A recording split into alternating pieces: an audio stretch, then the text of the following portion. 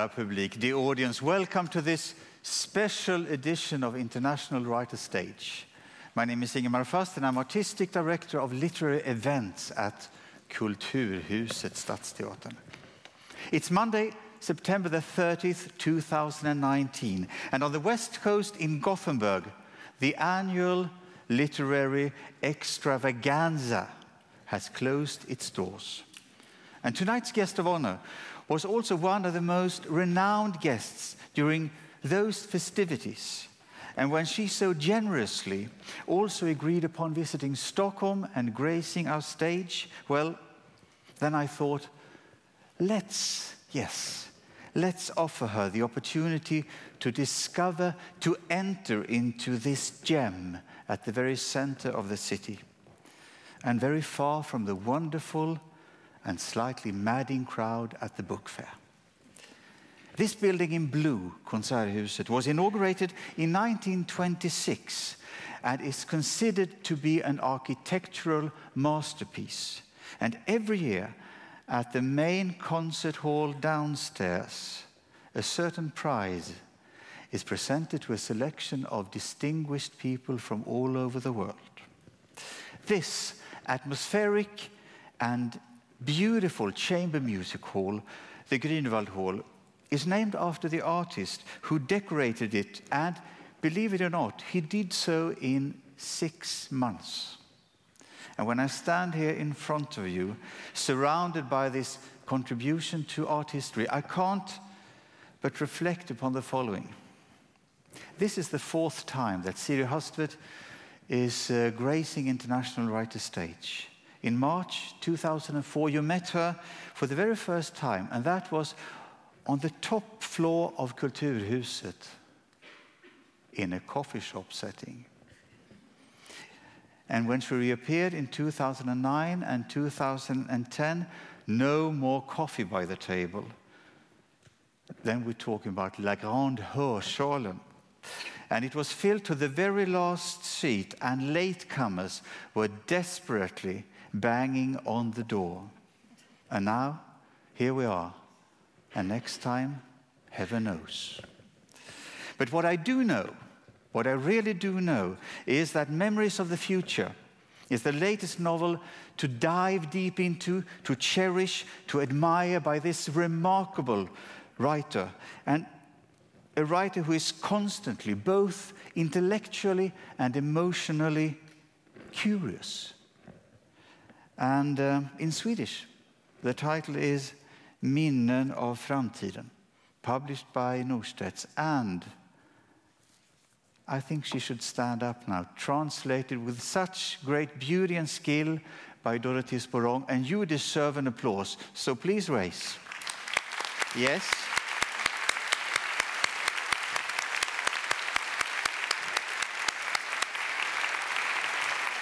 Okay, this evening you meet our guest of honor in conversation with artist, writer, journalist Annika Norlin. So please welcome from Brooklyn, accompanied by Ms. Norlin, the one and only Siri Hustvedt.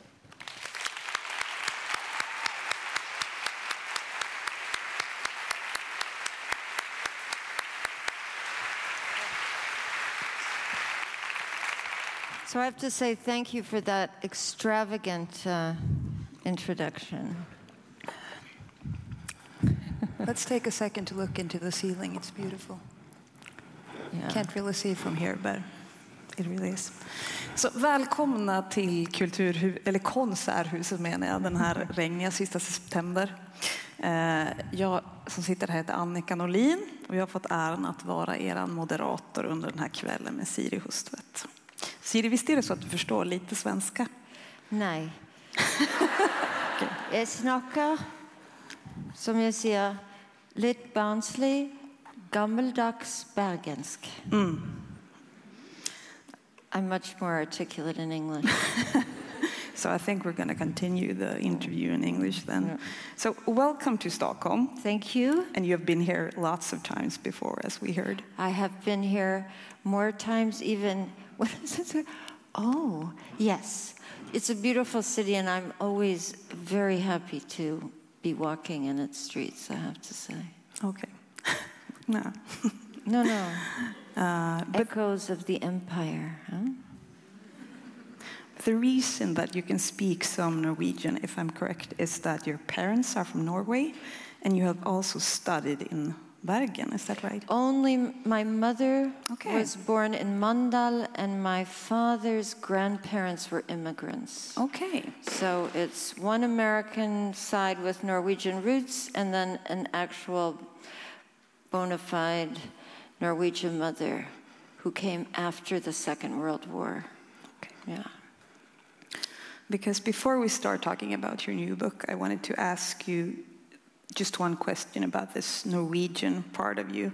Yes. Because you, in America, you originally come from Minnesota, which is a part of America where a lot of people with Scandinavian origin live. And I was wondering, what parts of you, or what part of your original family can you identify as, okay, that was the Scandinavian part of me speaking? Oh, I mean, this is actually very deep material. Huh? Norwegian was my first language as a child. I grew up always with the sense that there was somewhere else. And I think all bilingual people have an idea that something can be expressed in another way. In fact, the drama of the between, which is a philosophical obsession of mine, probably is rooted in the very early sense of two cultures. I was also wondering, because there's somewhere in your, and we're going to talk more about the book pretty soon. I just want to, somewhere in the book you write something about your life in Minnesota. You write that your narrator in this part was brought up not to stand out in a crowd. She was taught to try to blend in. And for me, that's basically jantelagen. And we Ja, talked vi har about det that. på norsk også, janteloven. And I think this is a profound thing. I always thought it was Midwestern when I was growing up. Okay. And then when I got to Norway, and I was a more or less conscious being, I was in Norway when I was 4 as well. But then when I was 12 and turned 13 for a year, and people had talked about janteloven, and then I understood it went all the way back to the old country. But do you still feel that that is a part of you today? Or have you gotten rid of it? I think I've gotten over it. Yeah, this is, I think, especially acute in girls. I've been thinking about childhood memories, when a boy won a spelling contest. He could jump up and down and scream, hooray. Yeah. And if a girl won a spelling contest, she had to pretend that she wasn't proud. That's a kind of false gendered so you get the question. feeling that jantelagen was more applied in girls than in boys. Worse for girls. Yeah. Yeah. Because I was thinking that in your book, that's not an insignificant part of it, because you're describing one of your narrators is moving from Minnesota to New York to start a life where she has to kind of like stand up for herself in another way. Yeah, well, so what are these things? I think, these are the questions I ask myself all the time now. I think what we're talking about is something that was very well described, probably first by Simone de Beauvoir, and then later by the French sociologist Pierre Bourdieu, who I think borrowed from Simone de Beauvoir without telling, which happens, as we know, when he talks about habitus, which is things in the culture that become so deeply part of your perceptions, your thoughts, your gestures, that you regard them as natural. And he also talks about a phrase I love, symbolic violence. Okay, so what's And that? symbolic violence is, he says, both people have to participate in it. So it's someone in the culture in a position of authority, either class authority or masculine authority, one kind of one upmanship or another, who then, in ways that are also accepted by the victim, right, meets out forms of, say, verbal punishment, condescension, which is then, again, it's as if it's normal. Once that form of violence, which is not like throwing someone, against the wall or beating someone up, once the parties become conscious of it, it's no longer symbolic violence for Bourdieu. But it's an interesting concept to think about, and I think it enters into the book. Of course, Bourdieu is never mentioned, but it was something I was thinking about. Yeah, and we're going to talk more about that later on. But first I wanted to describe more about the book, just so that everyone in here who hasn't read it yet can understand what we're talking about. So it's called Memories of the Future, of course, and it's a complex and I think very funny novel that has a lot of different layers. Sometimes I'm not even sure if it's a novel because there's so many different things happening. So I wanted to ask you to describe it in your own words. What would you say the book is about? It's about memory and the imagination. There are two narrators, an old one and a young one. And in a sense, the structure of the book is a form of dialogue between the old self and the young self. The old self, of course, has a perspective that the young self couldn't possibly have. And I think the book is in some way, after you reach the midpoint, which has an act of violence in it, is a kind of rewriting or revision of that trauma through the imagination, right? So what is memory? Something that has fascinated me for a very long time. You know, memory is not a record of the past. There's no original memory in the brain. We might like to think so, but that's not what we're pulling out. We're continually revising our memories as time goes on.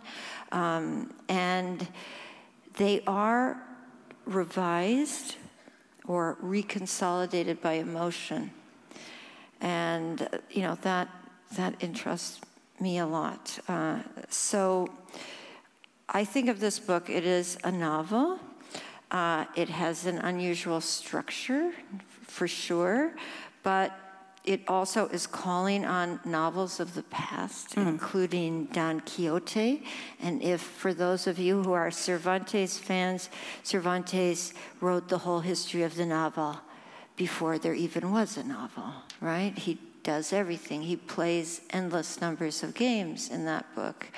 And then, it also refers to Tristram Shandy, one of the great 18th century comic novels, which includes drawings, as I included in my book, and also this was very common in the 18th century, a direct address to the reader. So some of the games I'm playing have been played before. I wanted to ask you if maybe you could read us a small part of it, just so we could get the picture. Yeah, there's the opening paragraph, and maybe there's a very late thing. So, in a way, the whole book, I realized, is in the opening paragraph. It's kind of funny, but it's true. Years ago, I left the wide, flat fields of rural Minnesota for the island of Manhattan to find the hero of my first novel. When I arrived in August of 1978, he was not a character so much as a rhythmic possibility, an embryonic creature of my imagination, which I felt as a series of metrical beats that quickened and slowed with my steps as I navigated the streets of the city.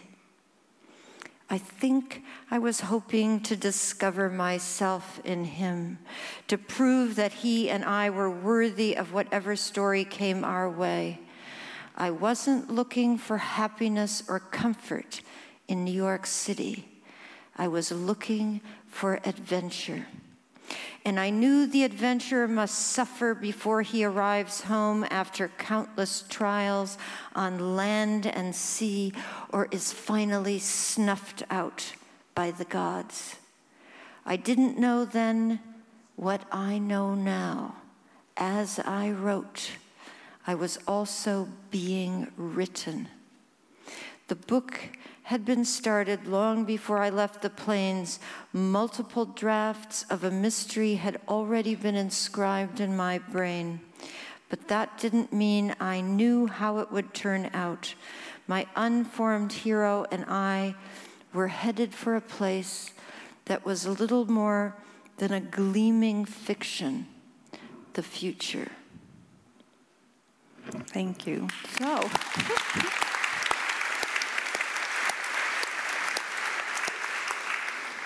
So I wanted to ask you, what was it that started? What am I talking about? What are you talking about?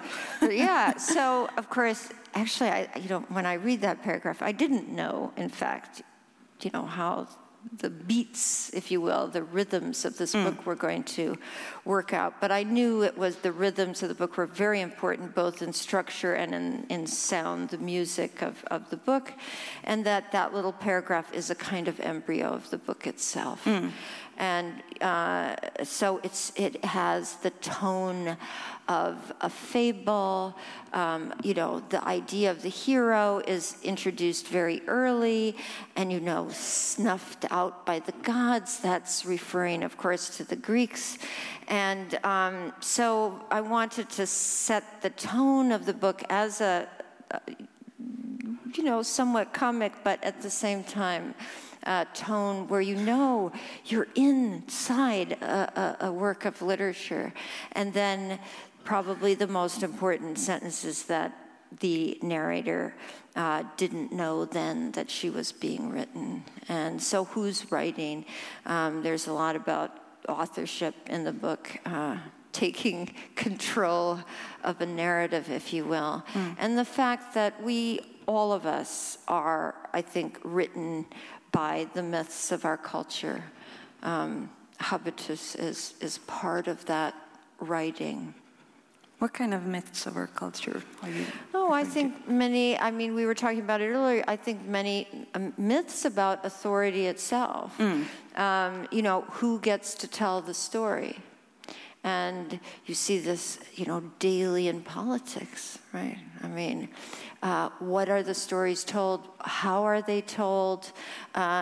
Narrative always leaves things out. That's the nature of storytelling, is that there are big holes and then you grasp many things together. This is, to give credit again, Paul Ricoeur, I think probably the greatest theoretician of narrative. He says it's a grasping together of, yet you'll never believe what happened to me, right? This is a kind of storytelling. Yeah. Yesterday I was on the street and the story starts to go.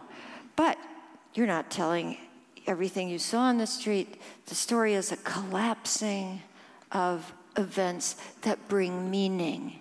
And some of those meanings are liberating and some of them are oppressive. What was this thought that started this novel off for you? Like, what was the first? It was failing at writing another novel that I worked on for about a year. And I have to say, I'm 64, so this book, the narrator is exactly my age, so she refers to herself as 61. I believe she turned 62 over the course of the writing of this. And so I was, I guess, 60. Oh, seems like youth itself, no? So 4 years ago, I started writing a novel about memory and time and a trauma. And I wrote about 200 pages, And, you know, the sentences were good. It stank. It was a terrible book. And I couldn't understand what was wrong with it. And I kept trying to fix it. You know, if you're moving things around from place to place, you're probably in deep trouble, by the way. So I tried to fix it like that. That didn't work. And then I was kind of desperate.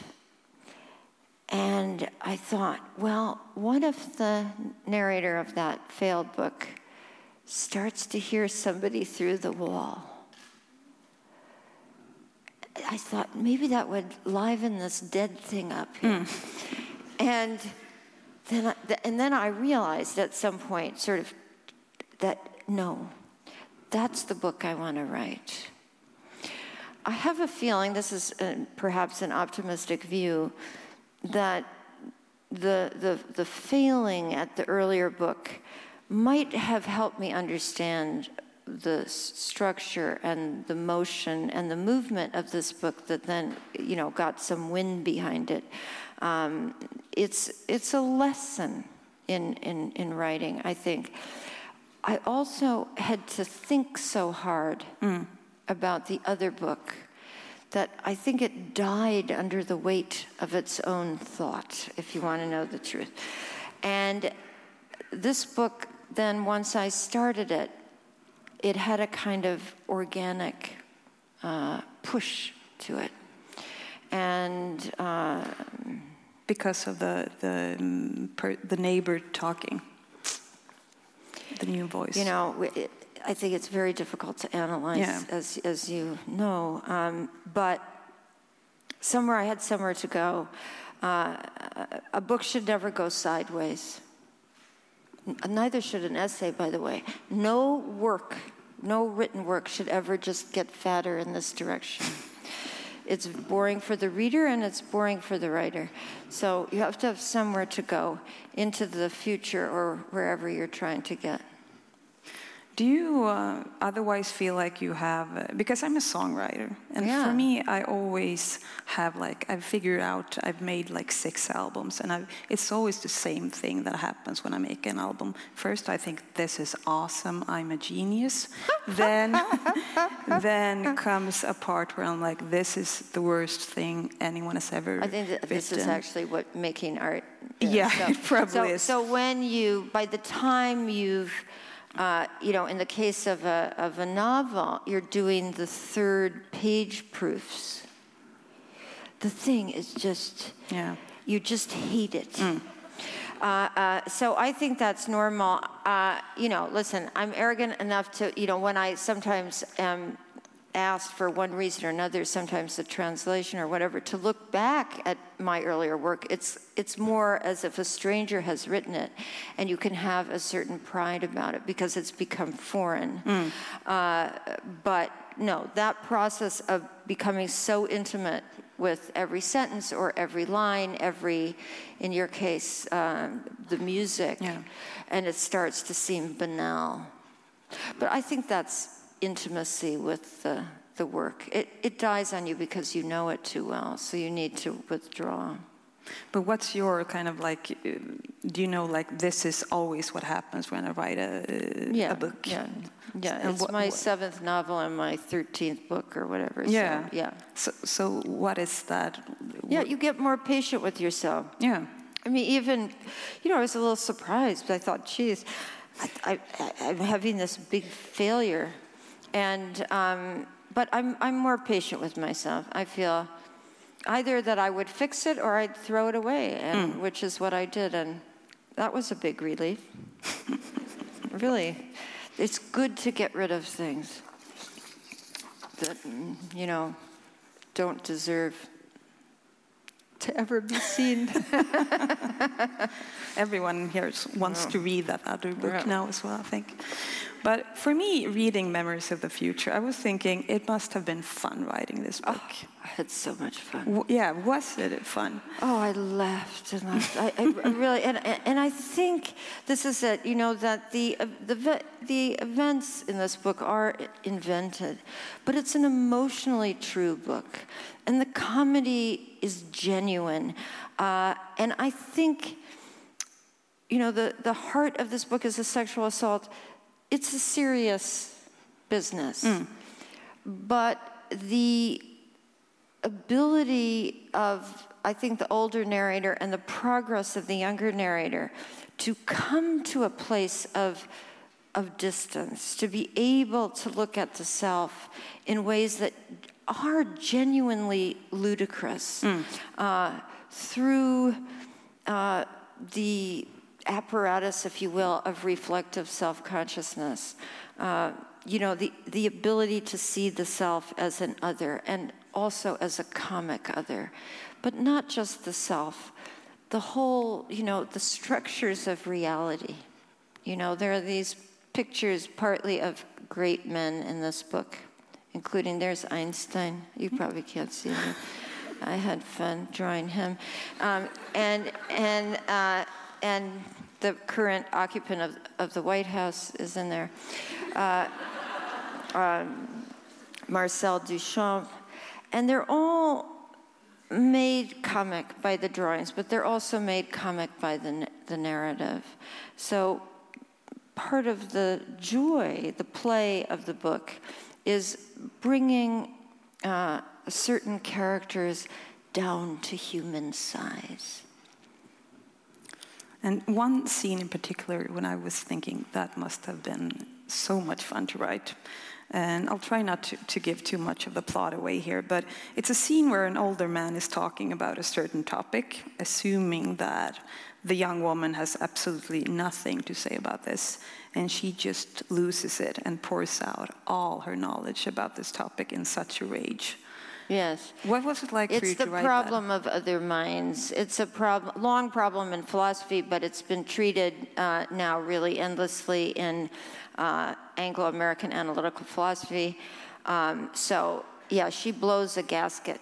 The guy says to her, he's a philosophy professor, he's talking about the problem of other minds, and he says to her, and I'm sure you have nothing to add to this venerable philosophical discussion, my dear.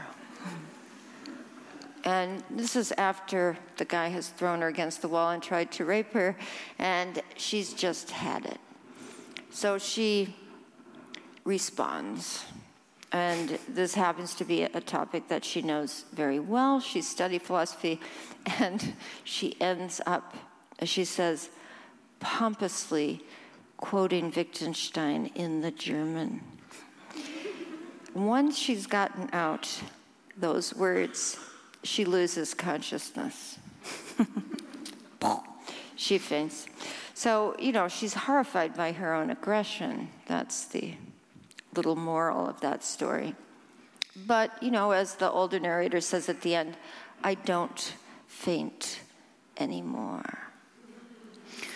But what happened to you when you were writing that part? Was it like... I had a great time. I'm actually interested in the whole... I'm interested in this, the problem of other minds. I think that this is, as she says, I give her my argument. It's a neo-Cartesian argument. It's out of a kind of solipsism that is part of Anglo-American philosophical tradition. I think it's silly. There's a whole lot in there about the fact, which is a part of my arguments about things, that we all begin inside the body of another person.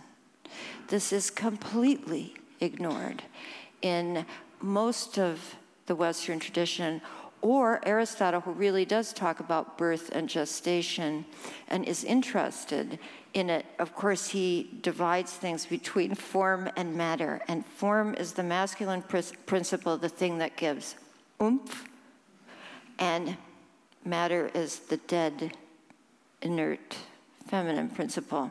So he didn't exactly come out of that a feminist, And Plato was also in the symposium, for anyone who has looked at that recently, everybody's pregnant.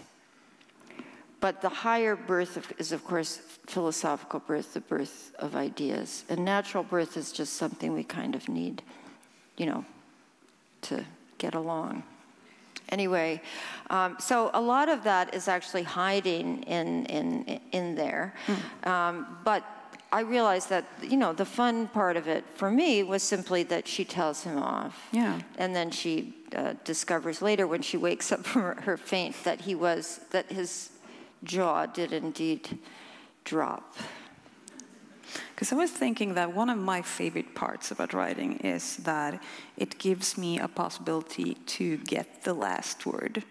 Like, I'm usually pretty slow, so someone could say something rude and maybe I will not say anything. But then in like 2 weeks or maybe 10 years, I will have worked up a rage, and writing about it makes me feel like I'm rewriting history in my own favor. Well, I think this is part of, I think what you've just said, the French who have phrases for this kind of thing. L'esprit d'escalier, right? It means you're returning home from the dinner party and you're walking up the stairs and you realize what you should have said. Dad Burnett, I didn't say this. That would have really annihilated my, interlocutor who needed some, who needed the sharp, acute sentence.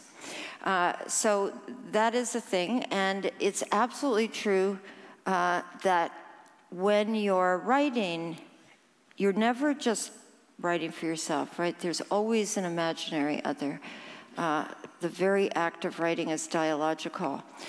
But at the same time, there is a kind of grace of revisionism that's given to you inside the space of art. Yeah.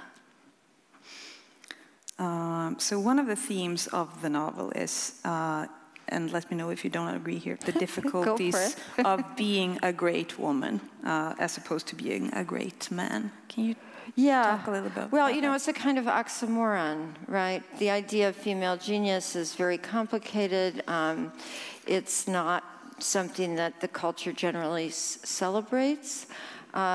So one of the characters in the book is a real person, Else von Freytag-Loringhoven. Okay. Does anyone know who she is? Someone? Yeah. There we go. That's about, I asked this. I've, been around now for this book, and that's about the right number. So she was a Dada artist, and the story is told in the book of the fact that probably, in fact, I think the evidence is overwhelming. She was the one who sent in the urinal, in 1917, that then Duchamp took credit for much, much later. I think the authorship, who's the author, belongs to her. And the art world is still fighting over this. I've gotten involved in this now, and I was just sent a paper that someone had written where I mentioned with some condescension for writing a passionate article in The Guardian about Else von Freytag-Loringhoven. The facts, as they say these days, are on our side, but the art world is hanging on to this very carefully. Nevertheless, the story is told inside the book, and we don't actually even need Else von Freytag-Loringhoven to know that a great many works in both the arts and the sciences that were done by women have been pushed under the rug, underestimated, and, generally lost from the historical record. So the Baroness becomes a figure for the narrator of art, but also rage and aggression. She was a really, as she describes herself as art aggressive, but she also was quite sexually aggressive. I mean, Duchamp was terrified of her. And she really wanted to seduce William Carlos Williams, who ran for the hills. And so she was a kind of insurrectionist being. And so she becomes a vehicle for the narrator to begin to find a way to articulate her anger after this assault. And she gets a knife from one of her friends, a switchblade, which is an illegal weapon, I'm sure in Sweden and even in New York. And she names it the Baroness. She doesn't really know why, but she starts to carry that knife around. And it takes on a kind of, not just symbolic, but important, I think, it's a sign or a symbol. And later she can put the knife away because she finds, the words to articulate that. And that becomes the book itself. The key. There are two images, the key and the knife, or the knife and the key. I actually wanted to ask you about this because something that I really, really enjoy with your books is that I get a feeling that you get so interested in things. And that might sound a bit naive or something, but No. I find that so rare. Like you have a genuine love for knowledge. And sometimes it feels like when I read your books that you have like a story that's about something and then you come to think of this fact and you're like, everyone needs to know this. And you just put it in there. I've been thinking about this. I've won this prize in Spain called the Asturias Prize. Okay, and what's when that? I get home, I have to write a little speech. And I'm thinking, what am I going to say? What am I going to say? And I thought, I think I want to say something about curiosity, right? So we know all mammals, and I have a feeling we're going to find out that lots of other animals are curious. I had a neuroscientist friend named Jaak Panksepp, who's now dead, and he had a kind of brain system that he called the seeking system. For people who have dogs, you take the dog in the car, you open up the car door, and the dog rushes out and starts sniffing everything in sight. Well, Jaak always said this is part of mammalian life.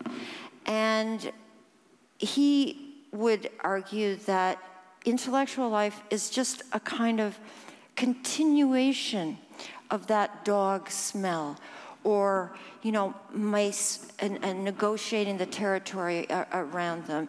And I think this is, yes, it's probably in us. What's interesting is why are some people more curious than others? Yeah. Right? So this may be that the habitus settles down so deeply that we stop questioning it. Or that life becomes so conventionalized that you're kind of going through the motions without saying what every 3-year-old, anyone here who has had a 3-year-old goes, why? Why, Mom? Remember, it's like, well, sometimes it's hard. My daughter once asked me, why are there spaces between the words? I remember how I thought about, or another beautiful thing she said when she was 3, she was sitting in the bath, she looked at me and she said, Mom, when I grow up, will I still be Sophie? And I thought, I have to say yes. That seemed like the good parental thing, like, yes, there's continuity. But this is, of course, a profound philosophical question. Is my now 32-year-old daughter the little girl sitting in the bath? Well, yes and no, right? But I wanted to ask you what, this might be a weirdly asked question, but I can't find any better way to ask it. Go for it. I will go for it. But what is your relationship to knowledge? How does it look? How does it go about when you is it like, does it start with a spark, or do you like? No, so it's like one question leads to another. Yeah. Right. So when I first started, for example, I got interested in the brain because I thought I don't know anything really deeply about the biology in general, and the brain seems to be the organ of the mind. It corresponded to a time when neuroscience research was exploding. So I got myself, Neuroscience 101. I met some neuroscientists. I got myself a rubber brain that's still on my desk, which was finally way too crude to do me much good. It was only the, rough parts of the brain. And I just started to study. And, the more you know, the more critical you become. So it became quite clear to me that neuroscience had made a number of assumptions, had failed to interrogate those assumptions. And once I knew enough, I was able to question them in conferences and forums where I had been asked to speak. And you go from there. And some of those questions led to new thoughts about, the history of science, especially since the 17th century. So I was thrown back into rereading the philosophy of the 17th century, which led me to rethink the assumptions of the scientific revolution, and then discover that contemporary philosophers of biology were also fascinated by these questions. Is nature a machine? Can we think of it as a kind of mechanistic process? If you take everything apart and you go down to the smallest level, is that going to give you an answer? The little mechanism of biology, say? Or does something happen as things get more and more complex, where the whole is more than those individual parts? These are kind of fundamental questions that people haven't solved. Or, of course, the mind-body problem, which is huge. And I think has not been answered. So I spend a lot of time. Can you explain to us what is that? So the mind-body problem is: are there two things or one? Right? Is there something that René Descartes said, that the mind is a different substance from the body that is like a machine? That you can take apart and put together again. It's divisible. But the mind is consciousness, the thing, I think, therefore I am. Well, not everyone agreed with Descartes. He had a huge influence on the history of science. But he spent the rest of his life trying to explain how those two things could fit together. And he landed on a little part of the brain called the pineal gland. And he said it must come together there, in the imagination, which was always the place between the mind and the body. Anyway, so I wrote a book about this. I think that's not in Swedish, but it's inside in English in a huge book of essays called The Delusions of Certainty. And it was published both in German and French, and I think in Norwegian as a separate volume. Okay. It's fun. Yeah. And the other thing is that I think what is often not understood is that for me, both writing fiction and thinking through these problems, reading in different fields, it's a form of play. Yeah. Too. And that was another thing my friend, the neuroscientist Jaak Panksepp, felt was a whole part of mammalian life was play. And little animals all play, especially young animals. And I guess some of us old animals don't want to stop. Right? Do you feel like, have you been like this all your life? Like when you learn a piece of knowledge that you really find interesting? I think crazy? so. Yeah. I think so. I remember, but I think many children, you think about that, like, isn't it weird how people are made? Like, isn't a finger really weird? Yeah, it's weird. Yeah. Right? And why is it like this? Or what are feelings? I think many children have these thoughts, and I think for me it continued, and probably what's changed, which is also part of this novel, is that I'm not frightened of my own authority in ways I was when I was younger. That I would be weird and alienating and punished.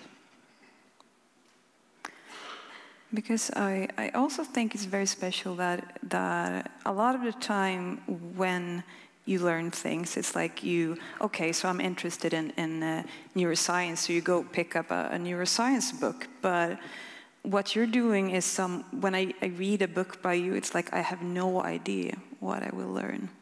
It can be on a number of topics, and I find that so special and rare. Okay, I got an honorary doctorate at the University of Nanterre just 2 days ago. Thank you. Anyway, they asked me to give a 15-minute speech, like 2 days before I left. They said, "We want a copy of her speech," and I said, "What speech?" So I sat down and I wrote this. But what I wrote about was specialization in the academy.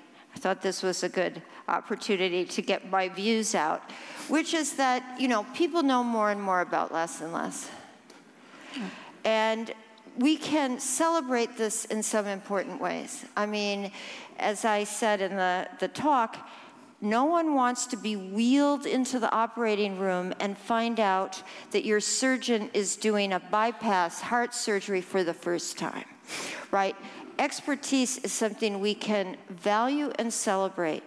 What I find in my travels that, include neurology, psychiatry, neuroscience, psychology, these kind of related fields, is that people become experts without ever looking to the left or the right. Not only that, they know nothing about the history of their own fields. So even I teach a class for psychiatric residents at a medical school in New York. And, they're mostly doctors in their 30s. They, are very well trained. I'm terribly fond of those classes. But they really do not know the history of medicine at all. It's not part of their training, which means that the categories of contemporary psychiatry can become rather sacrosanct, that they're accepted as a kind of the way it is. And so I started that talk, and this is the important part of it. I gave a grand rounds lecture in neurology at Mass General. I think it was now a year and a half ago. It's you give a lecture, but then you get to visit research centers and stuff. There were some scientists doing work on Alzheimer's and dementia. And they gave me their presentations, and then they could ask me questions about my lecture. And this man said to me, what I'm curious about is, why do you think someone like me, who every day is looking at fMRI images of the brain to try to figure out how we can, model what we don't know, should read philosophy, history, literature? And I said, and it just came to me, and this is the truth. I don't think you should, do broad reading because you'll be more charming at cocktail parties, which you will. It's because it will help you in your own work. This is the issue. It is not to create, Renaissance people everywhere you turn. It is that there are problems inside various fields, in the humanities and in the sciences, that could be solved with a broader outlook. And I don't think, you have to change the epistemology. How do we know what we know? Well, there are different ways. The scientific method is one way. In the humanities, you use different premises. But by applying different epistemologies to the same problem, you can loosen up some of those dead ends. And it's happening, I think, now in certain fields, that they're starting to look to the left and the right simply because there are walls that people can't get out of. And the mind-body problem is one thing, and it's created paradigm changes. The underlying thinking has changed to embodied approaches to thinking about the brain in relation to other brains, or thinking about the brain in relation to the environment, that you can't draw these old borders, that those old borders have led to a kind of stoppage of thought. I have to just ask the audience something, because I realize there's one piece of knowledge I don't have. What time is it? How much time do we have? Oh, we're supposed to be stopped, Vad sa du? Nästan 8, okay. Okay, so we're almost done. God. Okay. What parts?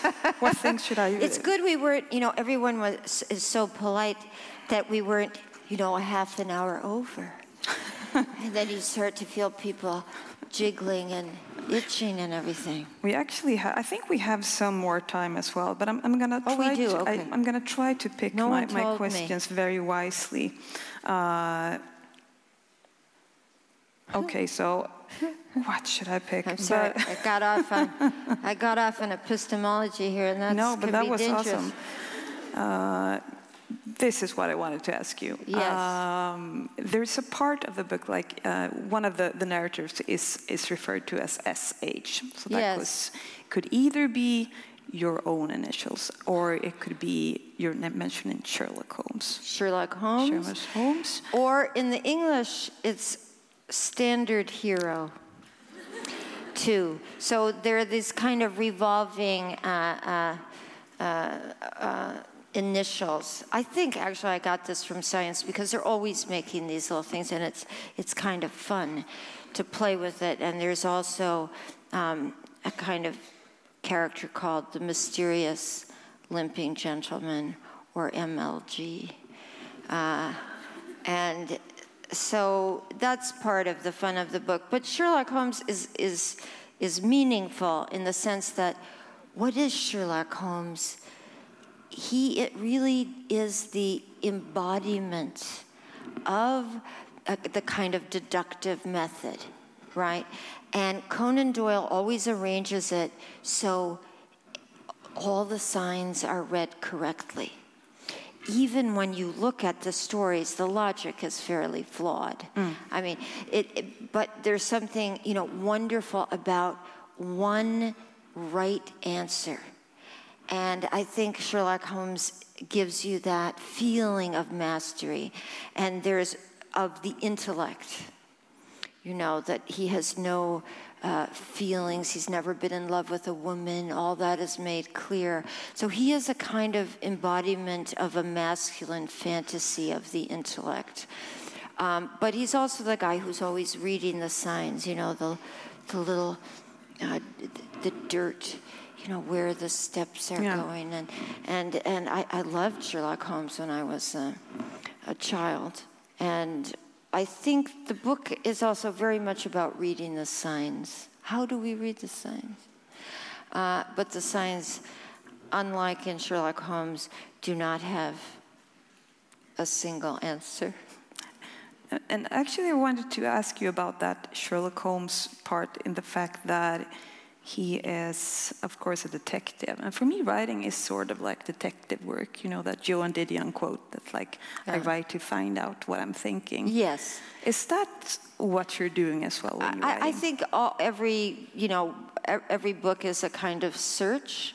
I think reading, and this book is very much about reading, reading the world, but also reading books and how books influence how we see the world, and how signs can be deeply mysterious and have multiple meanings.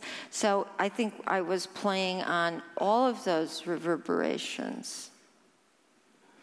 So one final thing that I really wanted to hear your thoughts about is this. So there's, of course, different narrators in the book.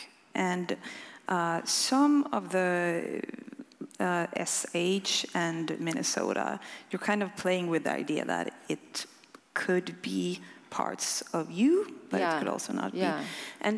And for me, as a songwriter, that's something I think about a lot, because I could have written something that I myself is like, this is a great story, or I could write something that people would really have an easy time thinking that this was about me.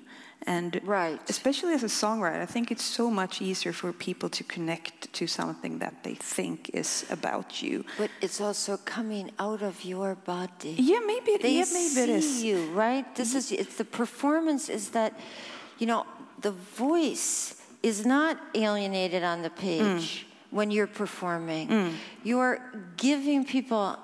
Your instrument is coming right out of your body. So I think my daughter is a singer-songwriter, and she plays with a lot of characters in her songs. But of course, she's standing there performing. Yeah. And some of the songs are much closer to her autobiography than others. But I think you're right, that people will connect it to you.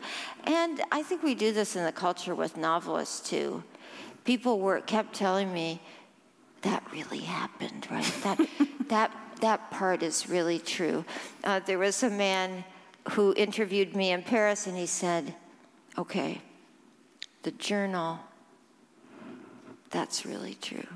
I said, I made it up.